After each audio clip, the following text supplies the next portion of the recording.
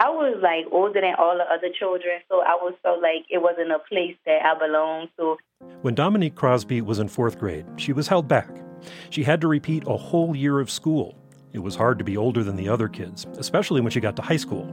I was like, well, I'm still in school if I'm older than everybody else. By the time she was a senior at George Washington Carver High School in New Orleans, Dominique was 20 years old. I was the oldest of all my friends. I was the oldest. But Dominique's far from alone. About a fifth of the students in her graduating class are 20 years old. Many of them were held back twice. The idea is to try to make sure kids know the material before they move on to the next grade. But Louisiana has discovered that making kids repeat a grade has some unintended consequences. Lots of kids who get held back don't graduate. Kids who get held back are more likely than others to drop out, and that's why Louisiana is changing its rules. From APM Reports, this is the Educate Podcast, a collaboration with the Hechinger Report. I'm Stephen Smith. Today, we're talking about overage students, kids like Dominique. We're looking at why Louisiana has so many of them and what the state has decided to do about it. To understand the situation in Louisiana today, you have to start by looking back a few years, back when the state had the opposite problem. There was a really big story in 2003, right before Katrina, 2 years before Katrina. Katie Reckdahl is a journalist based in New Orleans. She's written about overage students in Louisiana for the Hechinger Report. Right around the time that standardized testing was starting. And a valedictorian failed her final exit exam 6 times. And it was startling to people that we've got this school system that somehow let this girl get through and get decent grades clearly, but not be able to pass the test. The story Katie's describing is part of what led to the end of social promotion in Louisiana. Social promotion is the act of passing students on to the next grade, even if they haven't mastered the material.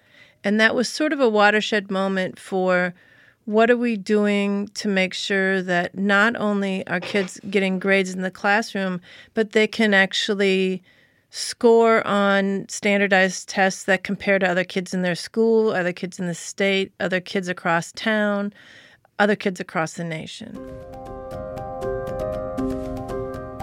So in the mid-2000s, Louisiana put up a couple of roadblocks.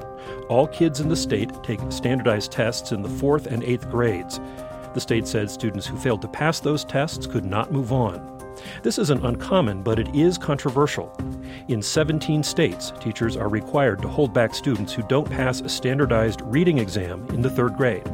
Louisiana's own policy meant that thousands of students were being held back. By 2014, 40% of New Orleans students had been held back at least once during their academic careers. But many experts argue that holding kids back doesn't really work. Students who are held back may make some short-term gains academically, but in the long run, they don't do better in school. And students who are held back are more likely to have discipline problems, more likely to be suspended, and more likely to drop out of school altogether.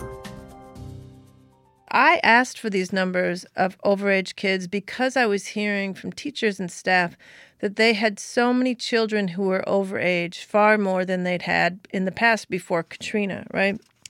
And so I thought it was maybe a Katrina effect. But then when I got the numbers for New Orleans and for Louisiana, and a lot of Louisiana was not affected by Katrina. So I looked at the data, and New Orleans was a little bit worse, but Louisiana was still really bad on retention. So then I started looking at, where did this come from? And as I talked to more people, it was clear that it was effect of standardized testing. Now, researchers have found that overage students are at a significant risk of dropping out. Is that because of their age? Is it because of the trouble they're having in school, or a mixture? Well, I think, you have kids who are significantly taller than other kids and end up in a lower grade, and that's embarrassing. And I think that makes them hate school and leads to feelings that then manifest years, as soon as they can drop out, they drop out. But they sort of have psychologically dropped out as early as the 5th grade. And then you also have kids who are smaller and maybe don't stand up physically. I think there's a sense that I'm dumb, that I've been held back. I'm not with my friends anymore. And I think that also has multiplies in the coming years and causes kids to drop out. Now, what about teachers? Is there a black mark on a teacher's record if X number of students are held back from that teacher's year? And how do teachers feel about the whole business of kids being held back? It's interesting. I think that we got sort of deadened to retaining kids and how devastating that can be to a certain extent. Because when I asked teachers about it, they didn't seem too devastated about holding a child back at the high stakes grade. I think that they just couldn't do much about it at certain points, that they had no real choice about holding them back or not. I will tell you that my mom, who's a public school teacher, after she read this story, she called me and she said, I held back one child in my entire career. Now she had a 40-year teaching career, right? And so she said she still remembers that kid and she still feels bad about it. And I sort of feel like that's what the standard should be, that there should be at least some sense of how much that child really is affected by being held back. In your reporting on students being held back there in Louisiana, you met someone named Dominique Crosby. Tell us about her. Well, Dominique is really a superstar kid. She's sort of a scholastic overachiever. She wants to be a doctor in an underserved community. She has all of these goals that you would think go with somebody who's always done well in school. Well, why was she held back? She was held back because she went through some stuff. And I think that happens to kids who get behind. When the hurricane came, everything was lost, and I had went to Texas. And then when I came back, they didn't have no records of saying that I had passed, so I had to repeat the same grade again.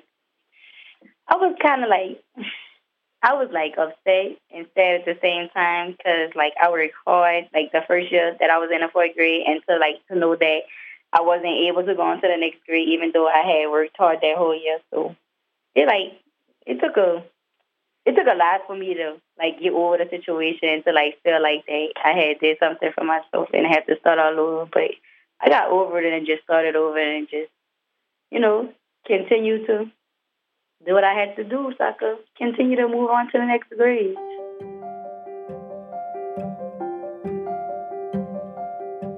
This kind of comes when you have a well-meaning policy, right, that has consequences in ways that might not be anticipated or expected. This is Nathan Barrett. I'm a senior research fellow and associate director of Education Research Alliance for New Orleans. The Education Research Alliance is based at Tulane University in New Orleans. The people there study how schools in New Orleans changed after Hurricane Katrina. Nathan Barrett helped conduct the research on New Orleans' overage students. He says Louisiana lawmakers who were trying to end social promotion were well-intentioned. They didn't want kids to move up a grade when they weren't ready. But Nathan Barrett says they didn't foresee that so many kids would end up getting held back. It's a lot of kids. And to be honest with you, when you think about just the financial implications, then not only for that student in particular, that's a year later that they're going to be able to hit their, with their career or college or whatever. But it's also, that's an extra year that we're paying for them as a student. And so if we're not, I get the intention behind the law. You say, okay, hey, if they're failing, then they're not ready to move on. I get that. But then that's taking decisions out of local control. And it's also basically just saying, well, we messed up, so we'll try again next year. Instead of saying, well, no, let's try now. Let's make it happen. Barrett and his colleagues were puzzled by one thing that happened at New Orleans high schools. The graduation rate has gone up. Research has shown that kids who are held back are less likely to graduate, so it was surprising to see graduation rates increasing in New Orleans when so many students were being held back. That's the rub here, is that we actually see a pretty large increase in graduation rates. So again, this was kind of counterintuitive for us because we're like, wait a minute, this seems odd. The question driving it right now is, are these graduation rates, these increases in graduation rates, are they legitimate? If a student has been held back 3 times, right, throughout the course of their career as a K-12 student. They've been held back 3 times. They're now what we might consider a senior, but they have yet to pass a math class. And you need several math classes to pass to get your diploma. And then all of a sudden, in their senior year, we see them take and pass 3 math classes. That's concerning. And that gets us to start thinking about, okay, what's going on here? Some overage students in New Orleans high schools take alternative classes or online classes to help them catch up. But if you have students that are so far behind by the time they reach 9th, 10th, 11th grade, all of a sudden seeing these huge jumps in 1 year in a credential that's a product of accumulated knowledge, we wonder.